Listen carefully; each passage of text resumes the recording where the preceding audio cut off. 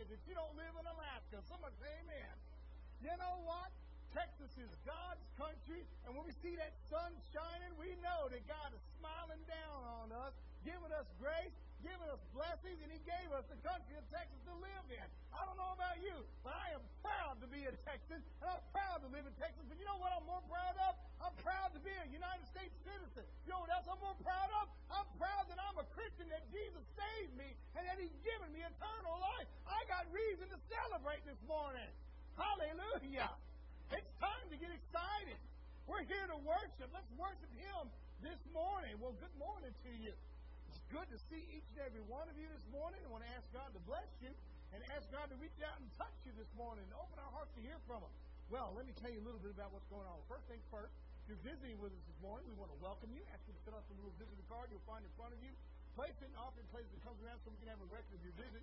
We greatly appreciate that. If you're joining us online this morning, we want to welcome you as well. Ask God to bless you and ask you to consider being right here in the sanctuary with us to experience what God is doing here at Robertson Avenue Baptist Church. Come and be a part of what Father God is doing here. Well, my goodness, today is a very special day. After services today, the choir will meet at 4:30 over in the choir room for a short choir practice, is what we were told. So be there at 4:30 if you're in the choir. Afterwards, at 6 o'clock, we're going to have a very special service. We're going to ordain a new deacon, Brother Stevie Burrows. And so yes, amen. Yes, blessed be the name of the Lord. So we'll do that ordaining service tonight. And after that, we're going to do a traditional Baptist thing. We're going to eat. Amen. We're going to have dinner on the ground after that ordaining service. So plan to be a part of that as well. Come and be a part of it and be a blessing, a wonderful time. And you too can be installed in that blessings there here at Robertson Avenue Baptist Church. All right. So that's today. Monday night, Experiencing God will resume 6 o'clock to 7:30. Now, if you're in the Experiencing God group, remember you need to do those 2 weeks that we missed now. So that's 5 and 6. So be ready for that. We'll go through both of those on Monday, tomorrow night, and we'll be back on track. So get ready for that. It's going to be a wonderful time in Experiencing God, and we're picking back up for that. Also, if you're interested in it, I want to share with you there's going to be a new class coming up in August called The Way of the Master. That's going to be a lot of fun. It's a class on sharing personally your faith with somebody, evangelizing, reaching out, and giving the gospel to those that are lost. And so that's going to be a neat class. I want to encourage you to begin praying about that right now, The Way of the Master. All right. So what else is happening at Robertson Avenue Baptist Church? Well, number one, I want to remind you that if you have not brought back your baby bottle boomerang offering, please do so as soon as possible. We have 8 bottles that are still out, so please bring those back and get them to us so we can get those turned into Hope Pregnancy. We would greatly appreciate that.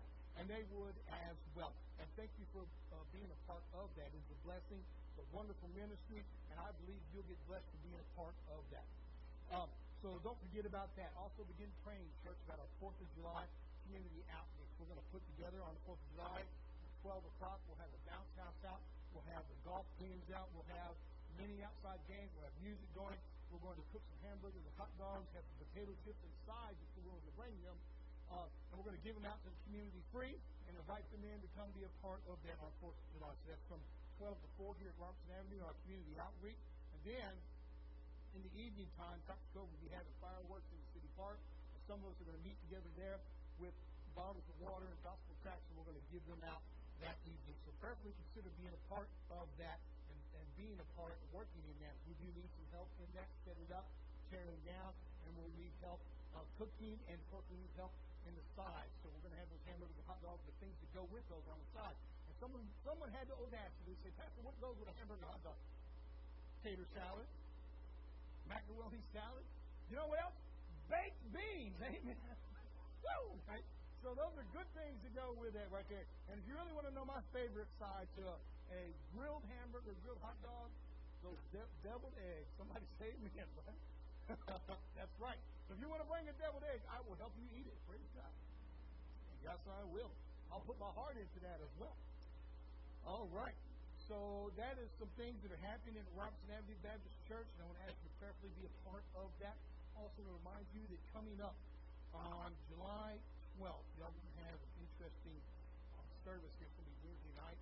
We're going to have a lady come. She's going to talk to us in that Wednesday evening about 4 Boom. She did a big presentation on Tim Boom. And we had it here a couple of years ago, and we're going to bring her back. And so what we're going to do is ask you to prayerfully be a part of that. We're going to take a love offering for her that evening to cover her gas and her expenses, and it's supposed to be a blessing. If you know anything about Corey Tim Boom, her family had a great impact during World War II, during the Holocaust, where they hid the Jews inside of their home and inside of their workshop. In fact, they made movies on it called The Hiding Place. And so if you're interested in that, it's going to be on July 12th. So please come and be a part of that, and please consider reaching in and blessing her as she shares with us about Corey Tim Boom. I'm excited about that. All right.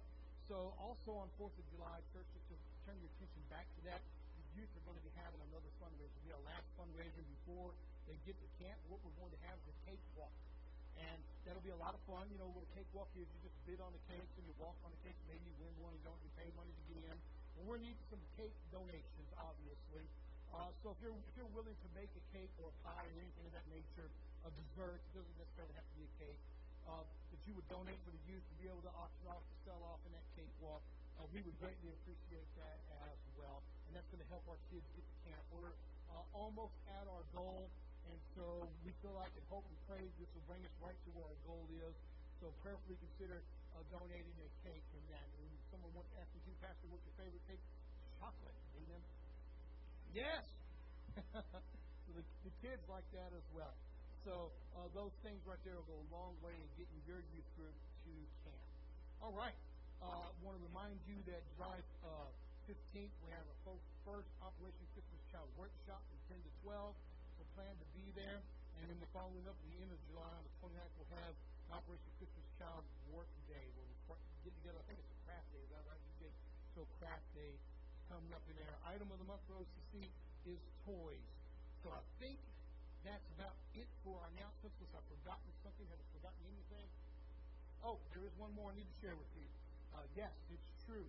Robertson Avenue Baptist Church is currently hiring a new church secretary. If you're interested, you may apply at rabccode.org. Click church announcement, and you'll find the application right there. You can apply online and upload your resume right there. So we already have a few resumes in that, but we are interested in a large pool to begin praying about. So we'll keep that open for a few more weeks. Please prayerfully consider being a part of that. It's a ministry, and it needs to be viewed as a ministry. So if you feel like you need to be a part of that, go ahead and apply. It's a wonderful, wonderful opportunity to be a part of RABC. All right. Unless there's anything else, let's go to the Lord in prayer, shall we? Our Father who art in heaven, we come to you in Jesus' name. We give you much praise. We give you much thanks for this day. Bless us now, Lord God, as we go into worship. May we worship you in truth and spirit. May our hearts sing forth your praise, Lord. May you be inhabited in our prayers today, Lord. May we worship you in truth and spirit. May your name be glorified and magnified.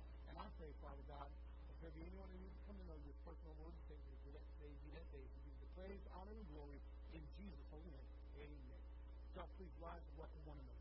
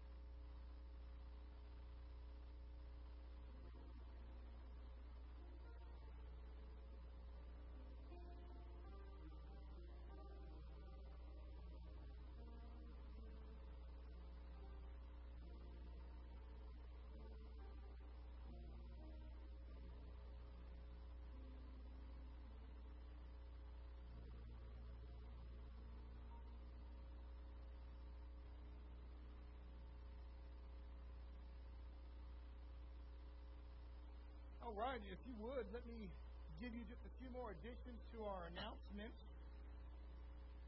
Number one, someone asked me, why are we hiring a new church secretary? Well, Miss Monica is retiring, and she's done an outstanding job for 2 years. Yes, and we are grateful for what she's done, and she will be a part of selecting our new secretary and hopefully a part of training our new secretary as well.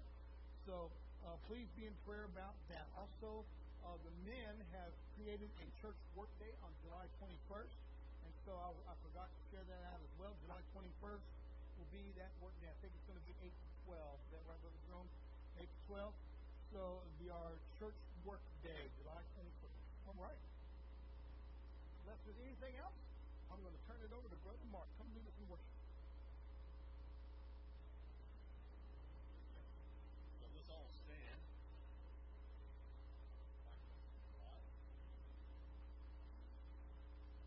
And let's say, count your blessings. How many have a blessing?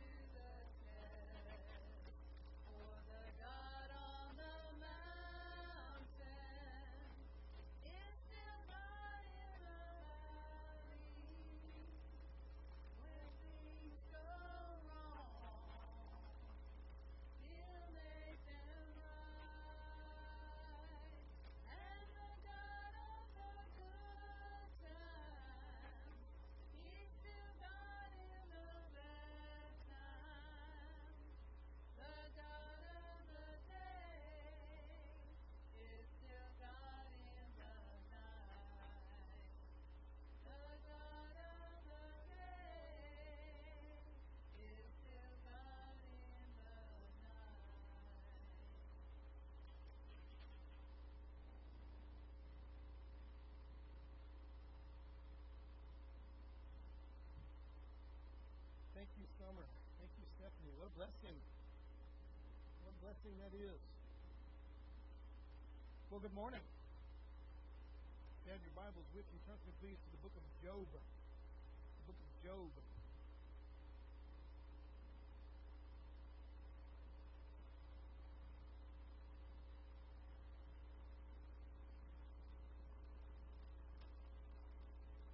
Job. In chapter 2 this morning.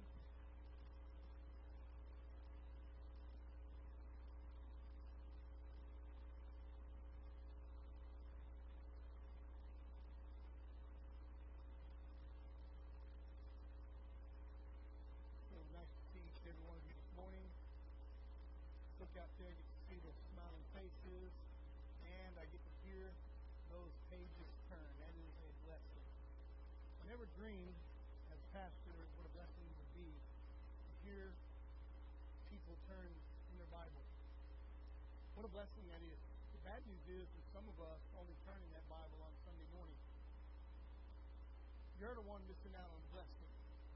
God's food, God's word, God's food is what nourishes us, what strengthens us, what keeps us going through the week.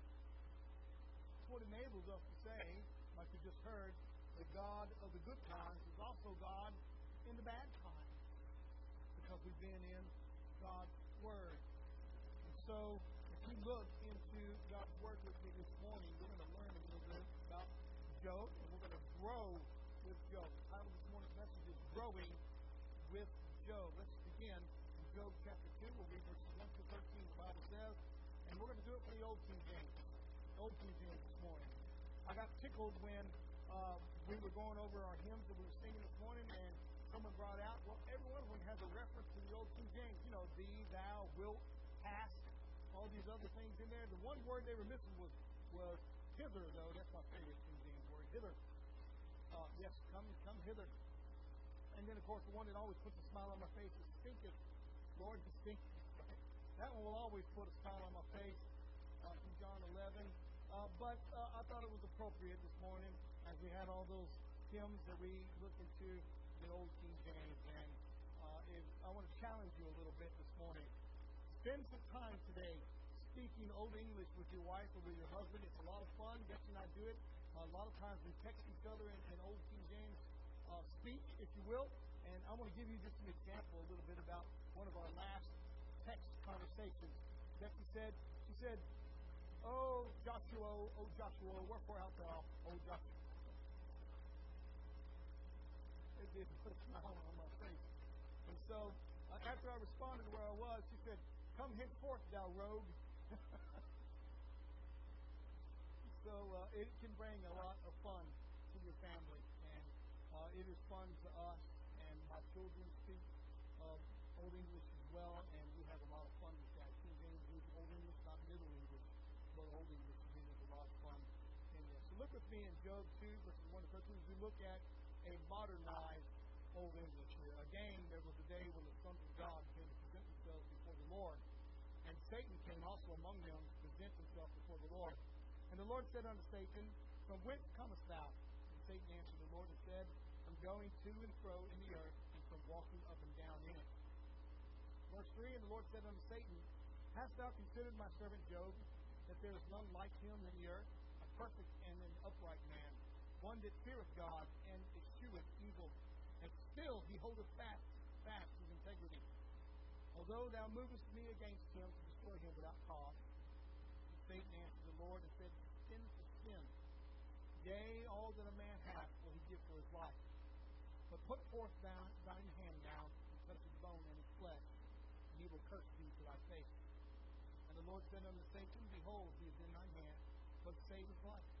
So went Satan forth from the presence of the Lord, and smote Job with 4 boils, from the sole of his foot to his crown. And he took him a potsherd to scrape himself withal, and he sat down among the ashes. Then said his wife unto him, dost thou still retain thine integrity? Curse God and die. But he said unto her, thou speakest as one of the foolish women speaketh. What? Shall we receive good at the hand of God, and shall we not receive evil? And all this did not Job sin with his lips. Now when Job's three friends heard of all this evil that was come upon him, they came every one from his own place, Eliphaz the Temanite, Bildad the Shuhite, Zophar the Naamathite, for they had made an appointment together to come to mourn with him and to comfort him. And when they lifted up their eyes afar off and knew him not, they lifted up their voice and wept, and they rent every one his mantle and sprinkled dust upon their heads toward heaven. So they sat down with him upon the ground 7 days and 7 nights. And none spake a word unto him. They saw that his grief was very great. Let's go to the Lord in prayer. Our Father in heaven, we look into your word this morning. We look at what happened with Job. We look at what happened with Job's friends. I'm asking you, Father God, to teach us, speak to us, open our hearts to hear from you. If there be anyone who needs to come to know you, personal Lord and Savior, Father God, let us do that. We give you the praise, honor, and glory. For in Jesus' name we pray. Amen. I have a picture I'd like for you to see. I'll put here in a second of an artist's representation of what Job may have looked like if he had been struck by Satan from the soles of his feet to the crown of his head with boils. With boils. And we don't really know what disease or malady that may have been. There's been a lot of people out there that said maybe it's hand, foot, and mouth disease. We don't know. All I can tell you is this: whatever it was very grievous. To the point where Job took a potsherd, if you'll look closely in that picture, you'll see the broken pot, where a potsherd is, and he scratched the boils, and he rubbed them for comfort. There is Job's 3 buddies right there, sitting on the ground, not recognizing him at first, because he was so smitten with grief and with boils that they could not recognize him, but they actually began grieving when they got close to him. Sat down for 7 days without saying a word. Now before this happened, if you are a Job reader, you probably know in Job chapter 1 that Satan also came along and included himself in the assembly of God's people, and he mentioned about Job, or God actually mentioned about Job, and the devil said, let's take away his possessions. And so some great evils have happened to Job. He lost his children, he lost his belongings, his cattle, he lost his goats, his sheep, and he lost his servants, and the houses all fell down. In fact, there's nothing but misery with him if you'll get into Job. And so that's what we pick up in Job chapter 2, where Satan returns, and God says, have you seen Job? He hasn't done what you said he would do. He's still my servant. That's what we're going to pick up this morning.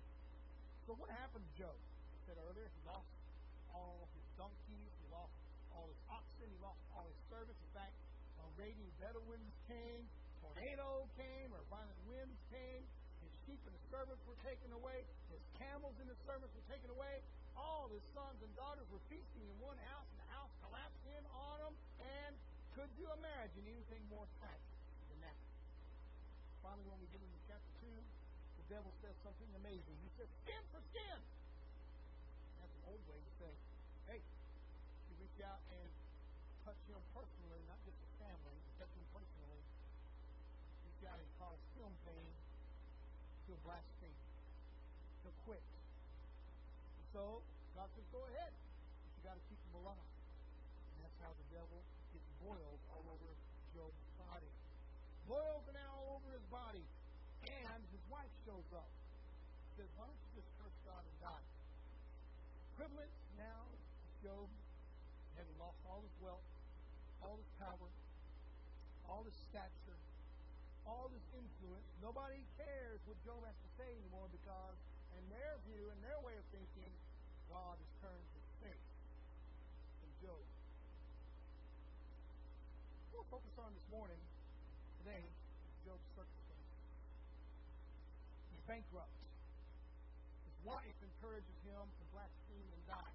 Literally, if you understand the context and the background of it, this is what she's saying: go ahead and get killed so I can be free from you because you're bankrupt. Yeah? That's literally what she's saying. I'd like the chance to remarry, so go ahead and kick the bucket, Job. Well, she loved her husband, didn't she?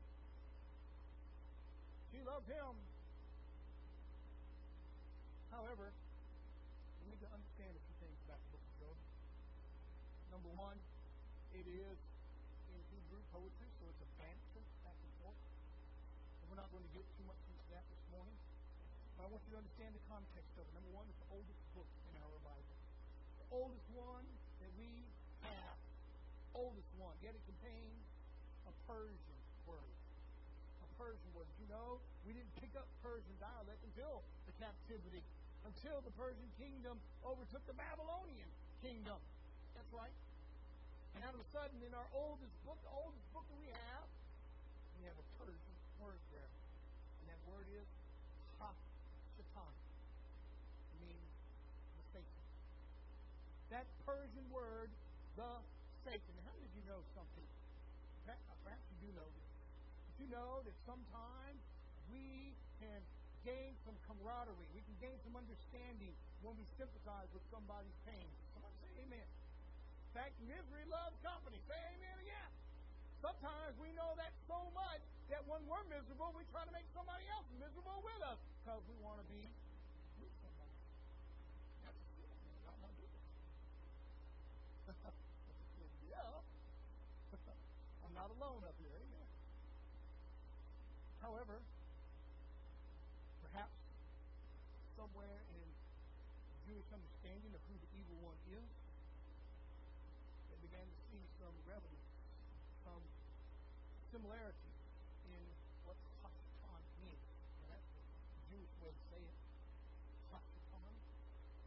We know it as the Satan. Ha being the article, the Shatan meaning the accuser.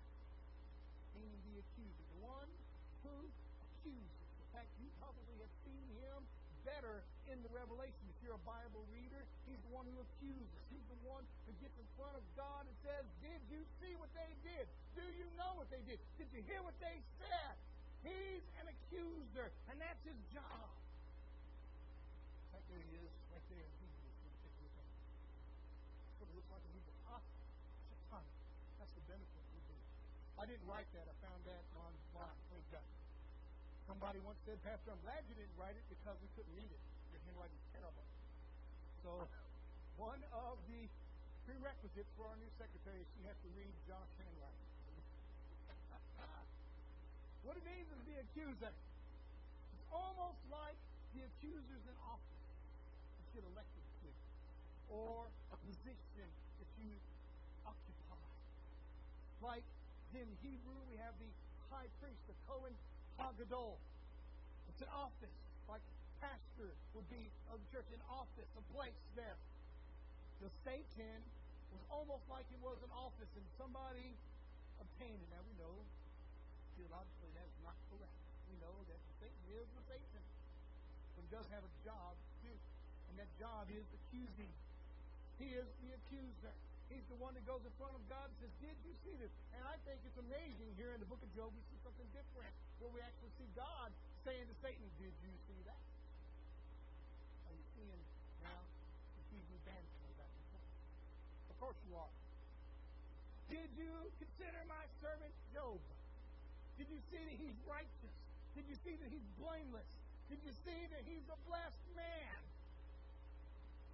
Because, generally speaking, when the Satan shows up, what he says, did you see this? Did you hear that? Did you know that? He's the accuser. I think it's amazing that God says, take a look at my righteous servant. So what can we learn from our look at Job this morning? Besides, of course, that life can sometimes stink. It can it? Life sometimes doesn't go the way we planned it to be. In fact, if your last name is Morrison, it never goes the way you think it should. In fact, you ever heard of Murphy's Law? That was made because of my family. Of course, I'm kidding.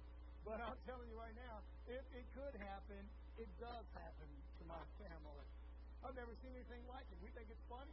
We got to the point where we no longer get mad about it. You just sit back and laugh about it. Say, how's that possible? That's against the laws of physics. Yet somehow it happens with us. Sometimes life can stink, and Job is no exception. Sometimes people often make wrong assumptions about you and your family. We often see that in the book of Job, don't we? Now, I want to remind you of chapter 2 and verse 1, where the Bible tells us, and I got a picture I want you to see again. There was a day when the sons of God came to present themselves before the Lord, and Satan came also among them. Satan came with them. I'm waiting for that to pop up. There it is, right there. Satan came also among them. And there's some things we need to learn about that. guess the first question we need to have is, who are the sons of God? A lot of people ask me that, and they want to debate about that. And in this context, let me go ahead and put it out there. They are those that are up in heaven with God. They are the angels. Some people will say, no way. They're just God's people. Well, that's fine. I want to believe that. It's not going to hurt our sermon this morning. So I think that that's not right. I think that it is the angels. Whenever the sons of God get together, Satan, this is our first point this morning, whenever the sons of God get together, and incidentally, I need you to understand something else. The sons of God are the angels in this context. But God doesn't mind calling us sons of God. Are you ready for this now? Because we're getting into our preaching here this morning. Look again with me in Job 2, verse 1. Again, there was a day when the sons of God came to present themselves before the Lord, and Satan came also among them to present himself before the Lord. We get a picture of the angels showing up to present themselves, to give a report, if you will, unto the Lord. And lo and behold, that sneaky little snake shows up, the one we call the Satan, amongst those angels. And boy, there's something we need to learn about that, and there's something we need to understand from that. Are you ready for this morning? When we look at angels, we look at God's court, at God's heavenly host up in heaven. And there's all kinds of angels, and we're not going to preach about them this morning. But if we were to take a poll this morning on how many angels could you name, some of us would immediately say Gabriel. Somebody say amen. Some of us would say Michael. Wouldn't we say amen? How many of us would say Uriel or Raphael? Some of us would say those things. We might say, get up and say cherubim, seraphim. We get into archangels, right? We start talking about that. Some of us would say guardian angels. We get a picture of these angels gathering around God here. But when you become a Christian now, are you ready for this? When you become a Christian, and if you were to take a look, and I want to challenge you to do so, to look in the Gospel of John chapter 1, the Bible tells us that when we put Jesus in our heart, when we receive Him as Lord and Savior, we have the right to become the sons of God. Are you hearing me this morning? Y'all are kind of quiet. It's like a calf looking at a brand new gate out in the farmer's field. You get to become a new creation. You get to become a child of God. Incidentally, just theologically, to put it in perspective for you, listen to me for just a second, is when you become a Christian, you get to trade your old life for Jesus' life, who is the Son of God. And because you are now being seen by God as Jesus, you are a son or a daughter of God. Are you hearing me? So you are a child of God. You get to be a part of that. Grafted in by right to be called a child of God. And so let's take a look here in Job chapter 1, Job chapter 2, where we have the sons of God presenting themselves in front of God. Now, think about this. God's people, God's court, God's heavenly house, however you want to look at it, doesn't matter. But what we need to learn from it is when God's people gather together, guess who else shows up? How many of you know that when the church gathers on Sunday morning, guess who else is there? And it doesn't matter what church it is. Pentecostal, Episcopalian, Baptist, Southern Baptist, non-denominational. Anytime God's people shows up, so does the devil. He likes to be wherever God's people are. He's a sneaky little snake. He's a dirty little rat. And when we let him in, he's always got something to say about somebody because he is an accuser. Are you hearing me this morning? Now, we can talk about the devil all day long. We talk about how he is an evil person. Yeah, he's the Hashatan. He's the accuser. But what we really need to point out is that when God's people get together, there he comes, just moseying in. He walks right in like he owns the place. He walks right in like he belongs there. But how many of you know he doesn't belong in the presence of God? And one of these days, when Jesus Christ starts turning his creation back to where it belongs, he's going to not be found in heaven anymore. In fact, he needs not be found in a Christian's life at this moment. So the first point this morning is whenever the sons of God get together, Satan is definitely going to show up. And so when we gather together to worship, guess who else shows up? When we gather together to talk about God's Word, when we gather together to talk about God's plan, guess who else shows up? And most of the time, way too often, he shows up in the form of a church member. Somebody say amen again.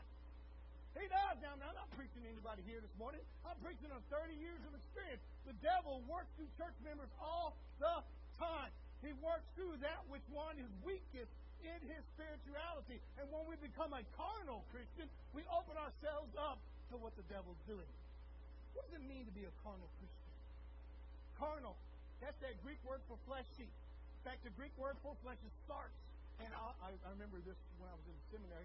We used to talk about it being close to a shark. And shark was always eating somebody, right? So we remembered fleshy Christians, sarx, carnal Christians, those who are worldly, and those who have traded what God is doing for what's happening in the world. The things of the world begin to intrigue us. The things of the world started calling us away from God, from His Word, from worship, from His people, started drawing us away. And that's how the devil works in there. And when we start becoming carnal, we find ourselves taking on the accusing tone. Are you hearing me this morning? Does that describe your walk this morning? Have you been accusing lately? Well, let me ask you a question. If you were truthful and honest, would you be carnal lately? Would you or have you been carnal? Now, you might be coming out of it and say, Pastor, praise God, I've repented and I'm coming back. Amen. We all need to do that. But the truth be told, if we start getting ourselves into the world, we find ourselves being open to what the devil's doing. Incidentally, we need to learn from Job 2 and verse 1. Whenever God's people gather together, the devil shows up as well. He always seems to show up in there. Now, let's take a look at that for a second. The sons of God, we said before, are the angels. And I believe that when we look at angels, you can't rule out the church, because the Bible tells us in the book of Revelation that there's angels that get over the churches of those in Revelation. In fact, the angel's a pastor in the context of Revelation there. How many of you know your pastor is an angel and a star? Hallelujah. Hallelujah. Well, guess what? You're an angel too.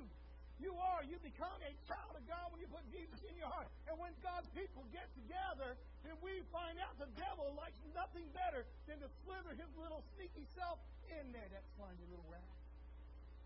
He likes to get in there. When he gets around there, we're looking each other in the eye and we're looking up at God. He's slithering around among our feet. Sometimes when we feel that little tickle on our feet, we like to blame somebody else. We like to blame somebody else. When truth be told, it's just who's always been running around our feet. The devil. We got to get back to Genesis chapter 3. We got to get back doing what God already told us to do. We need to start bruising his head, stomping on his head, because that's where he belongs, underneath our feet. And when we turn our eyes back down, we find ourselves looking at somebody else saying, did you kick me? Did you touch me? Did you try to play footsie with me? Truth is, we let them accuse and accuse me. Let me give some examples of that quickly now throughout our Bible here. Some examples. Jesus and his disciples will be our first example. Look at John 6, verse 70. Wherever God's people are gathered, there the devil will be as well. Look at me in verse 70 of John chapter 6. Jesus answered them and said, have not I chosen you 12? And one of you is the devil. Uh-oh. Wherever God's people are, guess what? There is the devil. You know, somebody once asked me, Pastor, do you think Judas Iscariot went to heaven? I quoted from John 6:70, and I said, there's a good clue. What do you think? One of you is a devil. One of you is a devil. Wherever God's people are, there that stinky little rat is. Look how Satan interferes with God's people. He's the accuser. Remember the Hasatan. What does he do? He goes around discouraging God's people. He accuses not just God's people, the other God's people. He accuses God to his children. God wasn't there for you. God didn't show up. God didn't give you what you wanted. God didn't honor your fasting. God didn't honor your faith. You didn't believe enough, or God wasn't listening to you. And what happens is we end up getting discouraged because we end up listening to what that little sneaky faith has to say. He's the accuser. He discourages us. He lies to us. On top of that, he tries to lie to God. But thanks be to God, nothing catches God by surprise. Thanks be to God that God knows truth. He knows it completely. So I want to share with you something neat now. Something that speaks to me and speaks to my heart all the time. And this is from the Gospel of Mark here. We're still looking at our first example about wherever God's people gather, the devil shows up as well. So let's take a look at Jesus' first experience after he comes out publicly in his ministry, after the temptations, where he comes out after his baptism. He's tempted, remember, for 40 days inside the wilderness. He's hungry. He's thirsty. He's also trying to do God's will. In fact, he's going to do God's will perfectly. And the devil tempts him all 3 times in all 3 of those areas. Jesus comes out. One of the first places he goes is, guess what? A synagogue. synagogue. Look with me in Mark 1:21. One of Jesus' first places to go. So we need to learn from that as well. Number one is Christians need to go to church, especially when we're weak, especially when we're hungry, especially when we feel defeated and accused and lied to, when we feel like God has left us.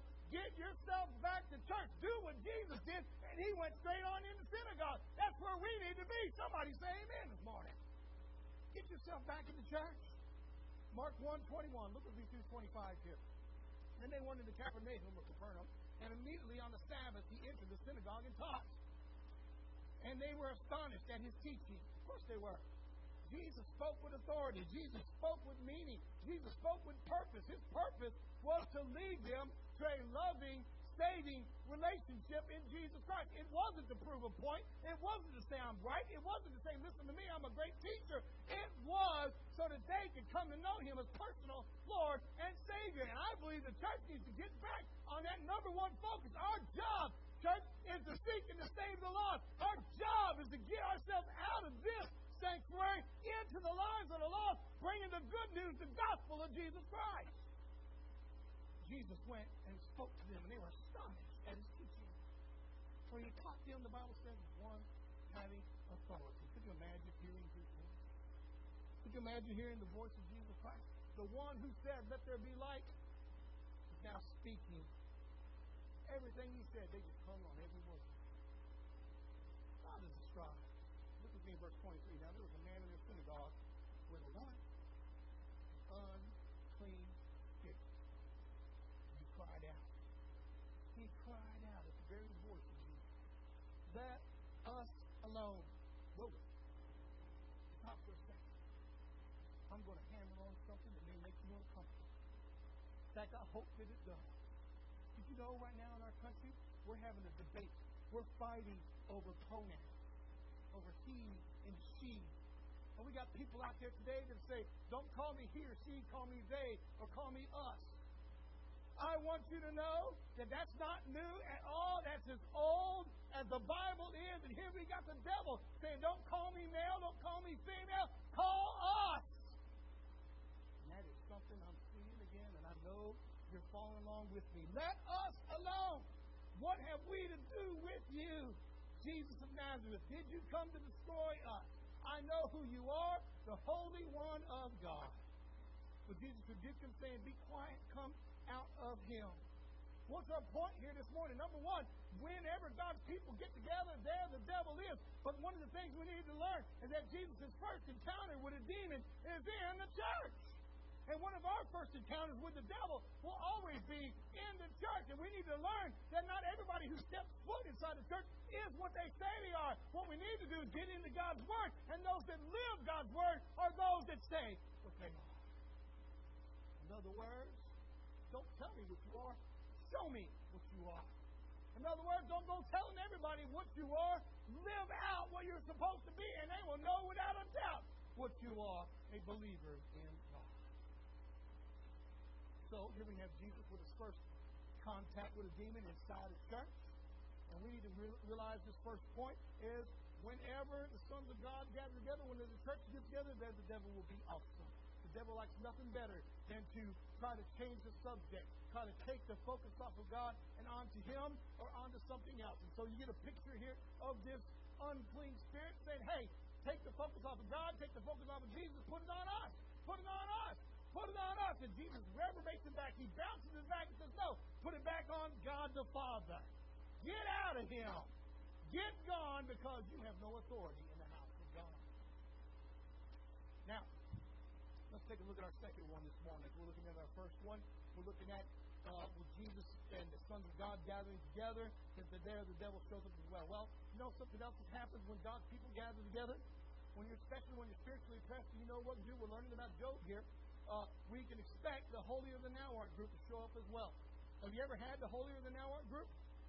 Let me tell you a little bit about the holier than thou art group. The holier than thou art group goes around with a bucket full of water. And they cannot wait for someone to get on fire for God because all they want to do is douse them with that bucket. When I was a young Christian, we used to call them the bucket brigade. You remember them? And they'd go around putting out anybody's fire anything they wanted to do with and for God. They would say, I got to put that fire out, and I got to make myself look better than they do. I got to keep them from making me embarrassed because they're doing something that I should be doing.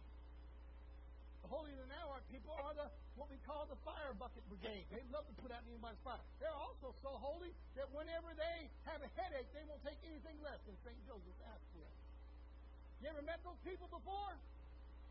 They're really not that holy at all. What they really are is stay where I am. Don't grow. Don't get better. Don't get active in your faith. Stay right where I am because I can control you there. We have Job's 3 friends showing up. The Bible tells us they sit 7 days in silence. Now, there is a blessing in silence. I never believed this until I became a father. I can still hear my parents saying it to this day. Silence is golden. And you don't know what that means until you become a parent. And their kids are finally asleep and in bed, and you're thinking, praise God. Silence is golden. And then the moment someone speaks, you're like, silence is golden. Yeah, it is. Silence is golden. Stay quiet. My goodness, when we get spiritually oppressed, especially when the devil's accusing us and accusing those around us, we need to expect the Holy of the Now Water group to show up as well. And you're going to find them because they gather around and they bide their time for just a second, just like Job's friend did.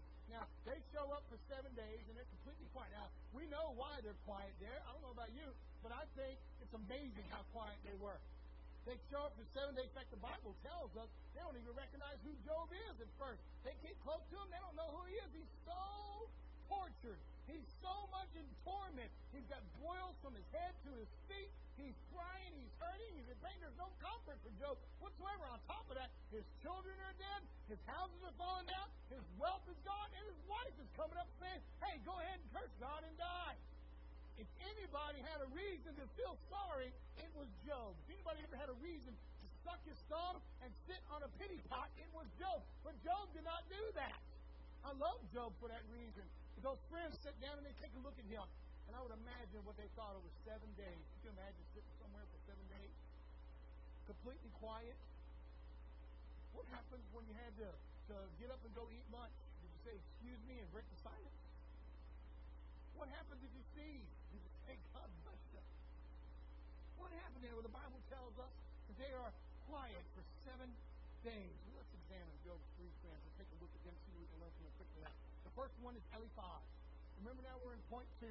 Number 1, when God's children show up, the devil's sure to come as well. Number 2, when God's children are going through something, and believe me, you will, expect the Holier Than Thou Art group to show up as well. So let's examine Job's 3 friends. Number 1, Eliphaz. Eliphaz's name means God of gold, or God is gold. This is that guy that says, you know, my relationship with God is better than yours. He's one of those that says, I never have any bad times because I'm always right. You ever met that guy? You ever met him? That's an Eliphaz. They're not necessarily bad people. They're just people that don't understand you at all. Can I tell you a little secret? Nobody understands you better than you do. How do I know that? Because no one understands me better than I do. I happen to live here with me. I know me better than I do. I know me better than my doctor does. My doctor says, no one knows you better than I do. I'm like, you're wrong. I live here. I know me. And I know when something's hurting. I know when something's wrong. My body is sure to tell me. And incidentally, Christian, when something's wrong in your spirit, the Holy Spirit is sure to tell you. He's sure to tell you. And incidentally, so do the holier than thou art people. They love to show up and tell you, don't they? Eliphaz, whose name means God of gold, or God is gold, shows up with an attitude that's, my relationship with God is better than your relationship with God. Or deep down inside with a name that literally means idol maker. I make my gods out of gold. He has an attitude of my relationship with God is better than yours. Let's take a look at the second one. Bildad. His name, you don't really know much about. It's an uncertain derivation. It's one of those guys that says, I don't really know what to do, or where to go, or what to say, or how to say it. He's one of those guys that says, I don't know all the time. You ever had one of those guys before? I don't know. He's an I don't know kind of guy. He will lead you astray with uncertainty. Have you ever had one of those as well, too? I'm afraid to answer anything. I'm afraid to say anything. Well, if the church has been that way for the last 100 years, look at what the culture has reflected around us. We've been uncertain on whether or not we should preach the gospel. We've been uncertain whether or not we should point a holy finger at a corrupt government. We've been uncertain on whether we should address drugs, address homosexuality, address abortion, and because of our uncertainty, our culture now is reflecting our I don't know kind of attitude. When deep down inside we did know. We know what's right, we know what's wrong, we know God's word, we know God's promises on it, and I believe we can get back on the right path by becoming a certain group of people. Certain about certain things. What are those things we need to be certain about? Number one, that God is still in control. Number two, that God's word is infallible, inerrant, inspired. We can trust it and we can walk on it. And number three, Jesus Christ is Lord and He's coming back again. We need to be certain about those things. Don't be a Bildad. He's uncertain about anything.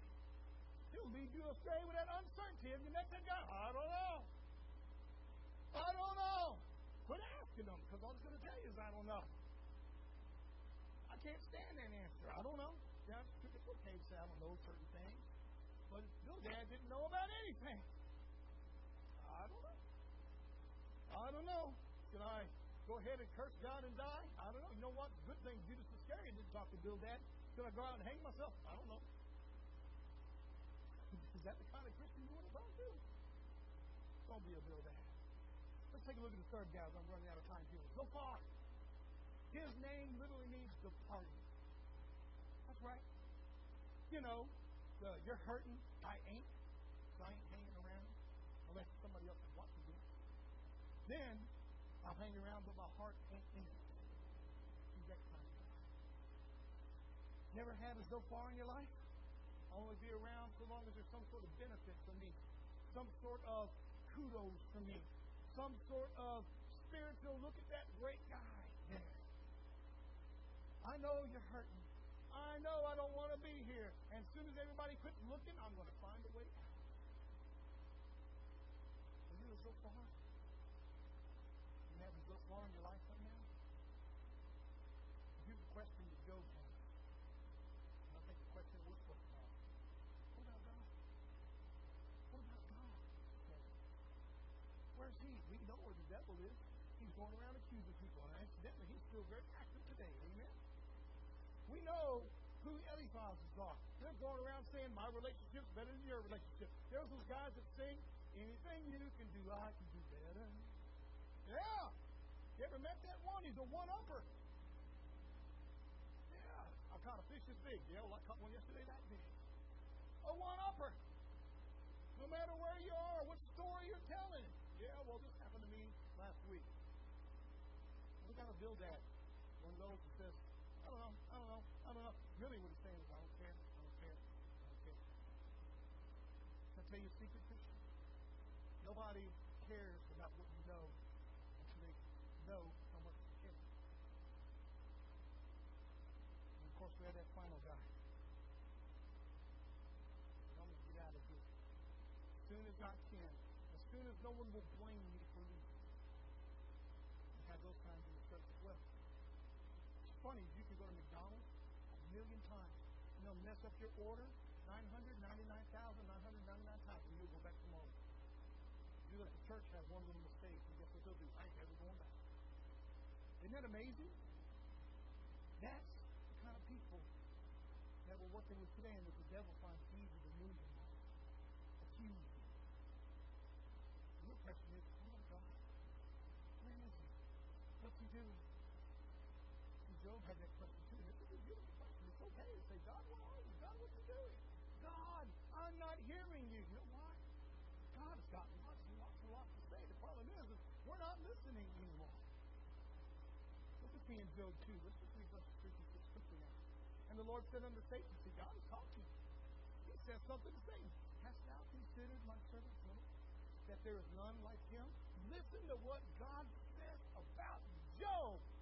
What a blessing. God the Father, the Almighty, the El Elyon, Jehovah, the one who created this world, the one who is omnipotent, omnipresent, the one who's omniscient, that one who has all power, says to the devil, there's none like Job.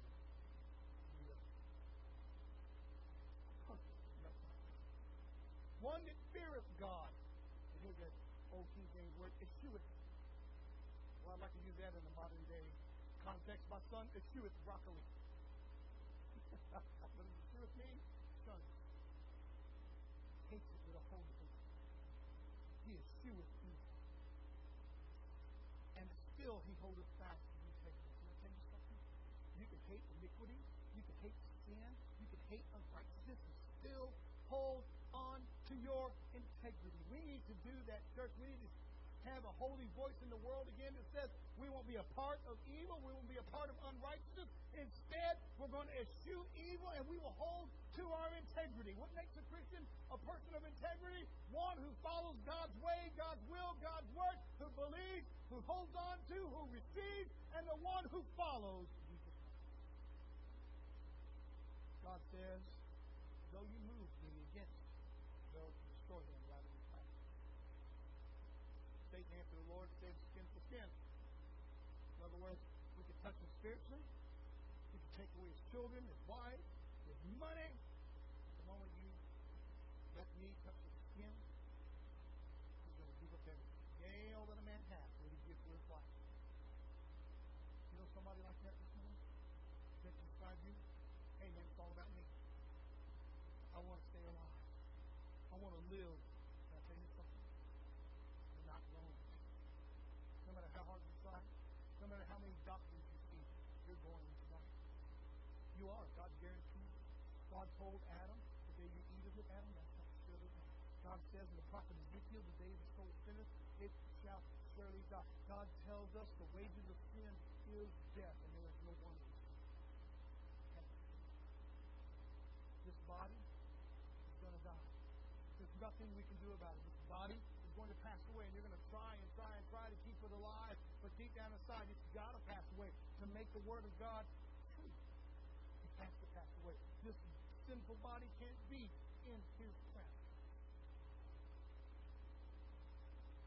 We're going to get a new body, a complete one that's sinless, one that doesn't need glasses. Somebody say amen. One that's not too fat. One that's 6 foot tall. Goodness gracious. The devil says he's going to try to keep you alive. Put forth now thine hand and touch his bone in his flesh, and he will hurt you like this. And the Lord said unto Satan, behold, he is in thy hand to save his life. Notice, church, that God isn't concerned at all. Not one iota of it. We get concerned, but God doesn't. You need to know that there is absolutely nothing that catches God by surprise this morning. Nothing that ever catches him off guard. Not one thing does God ever say, I didn't know about that. Not one thing that God says, I didn't see that coming. God knows all. God is above all. God is in charge of all. And incidentally, He's still in charge today. Yes, it's 2023. He's still in control. And He's still got His hand on the church. And He's still got a mission and a purpose for us. And there's nothing this world can throw at us that He hasn't already figured in. And He's already told us that the gates of hell will never, ever prevail against His church, because we are the sons of God. Somebody say amen. Nothing catches Him by surprise. Here's some examples for you. 1 Samuel 17:47. And all this assembly shall know that the Lord saveth not with sword and spear, for the battle is the Lord's, and He will give you into our hands.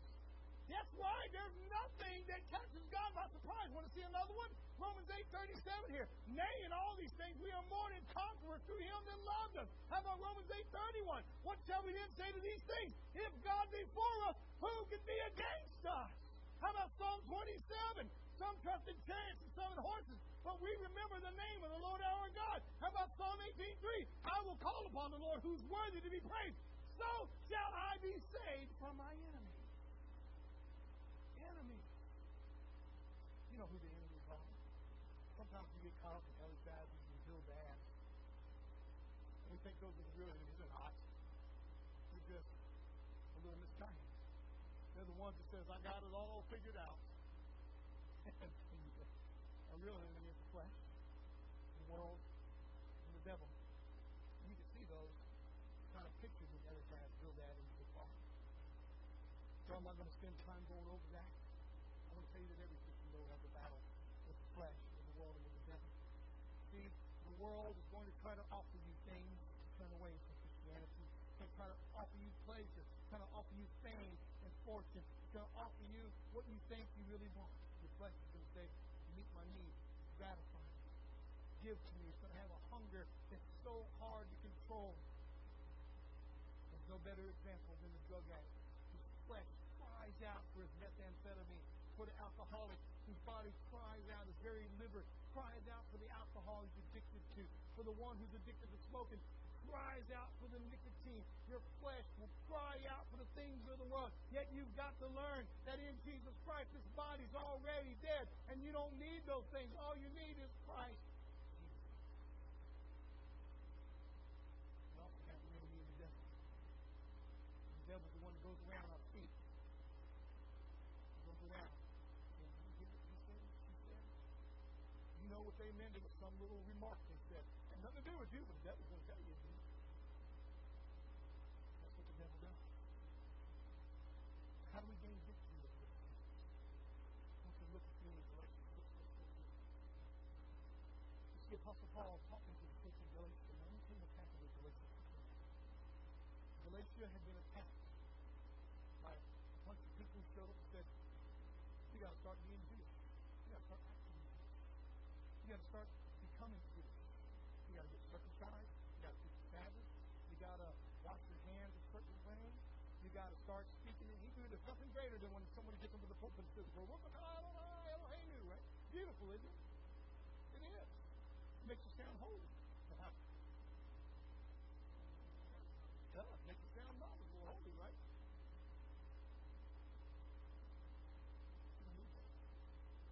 Paul reminds the church of Galatians, how do you get the Holy Spirit? Did you get it by works? Or did you get it by faith? So you got it by faith. And when you believe, the Holy Spirit came into you and changed you, rearranged you, remade you. In fact, He renewed you, gave you a brand new mind, a relationship with God, and you didn't know anything about all that other stuff until somebody showed up and said, you got to start doing this if you want to be closer to God. You don't have to do anything to be closer to God except for believe. The more you believe, the more you depend upon God. And the more you depend upon God, then the less this world attracts you anymore. Look with me in Galatians 6:14. But God forbid, this is the Apostle Paul, that I should boast. And believe me, Paul had reason to boast. As a Pharisee, he was faultless. He was faultless in keeping the Jewish law. As a righteous man, he had zeal for the Pharisaic traditions. He believed he was protecting God. Paul says, God forbid that I should boast. He was a Hebrew of the Hebrews. He is a direct descendant of the Jewish first king Saul. He is a Benjamite, circumcised on the 8th day. He has been to school, sat at the feet of Gamaliel. He is a Jew of all Jews. Paul says, God forbid that I should boast, except in the cross of our Lord Jesus, by whom the world has been crucified to me, and I to the world. See, the Apostle Paul did to follow me, carry up the sin. The Apostle Paul said, I'm going to start looking at the world through the lens of the cross. And when I start looking at the world through the cross, nothing else matters anymore. When I put the cross in front of me and that's all that I see, then that's all that matters is the cross of Jesus Christ. And somewhere in this world, listen to me now, Christian, because I'm speaking to your heart, and I want you to feel my call, and I want you to feel my desire. Somewhere in this world, there is a people who don't know Jesus. Somewhere in Texas, there's a town, and they turn their back on Jesus Christ.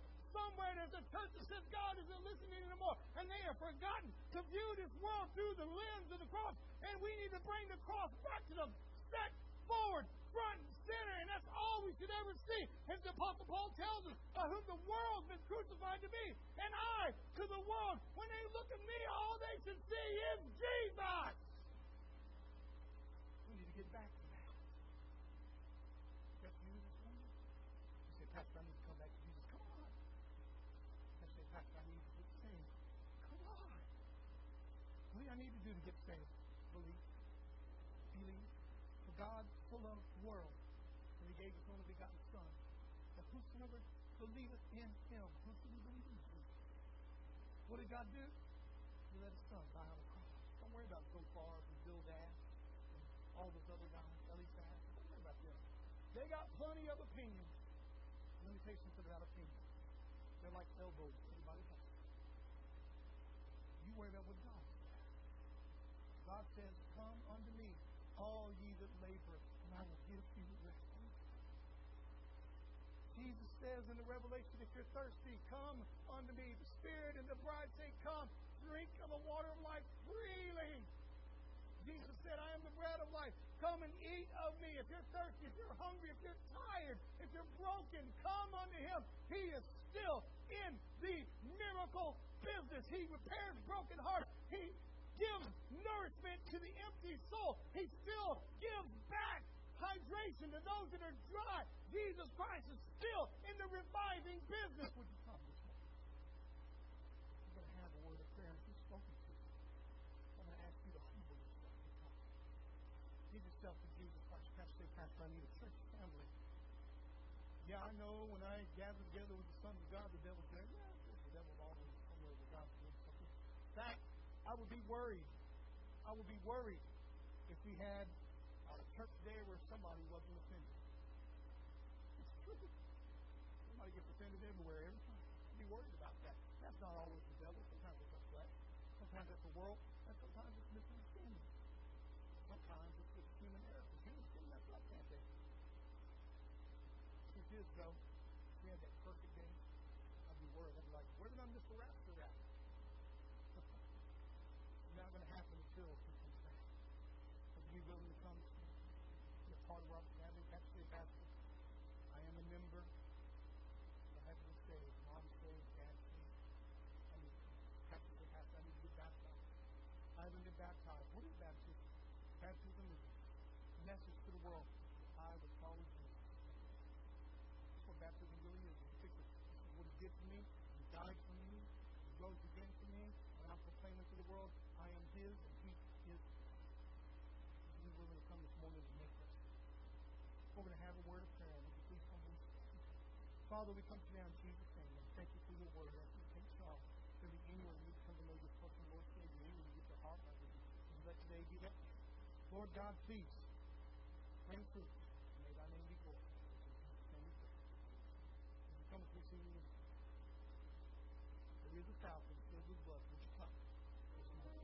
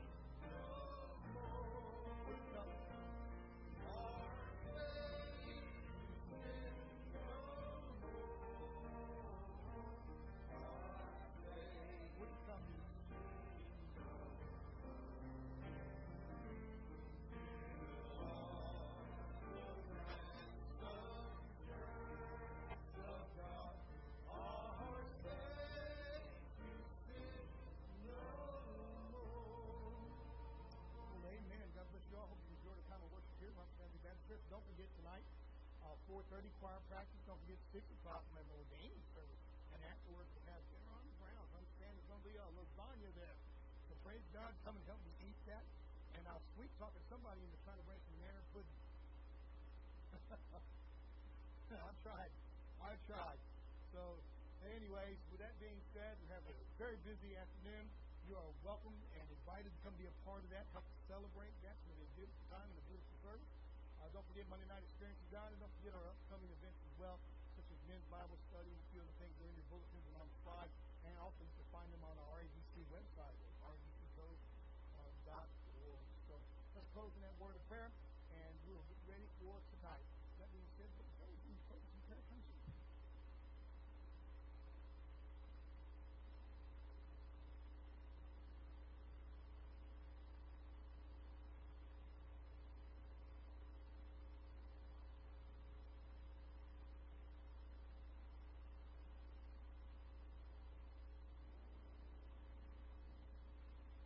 God bless you all. I hope to see you this evening. Shalom.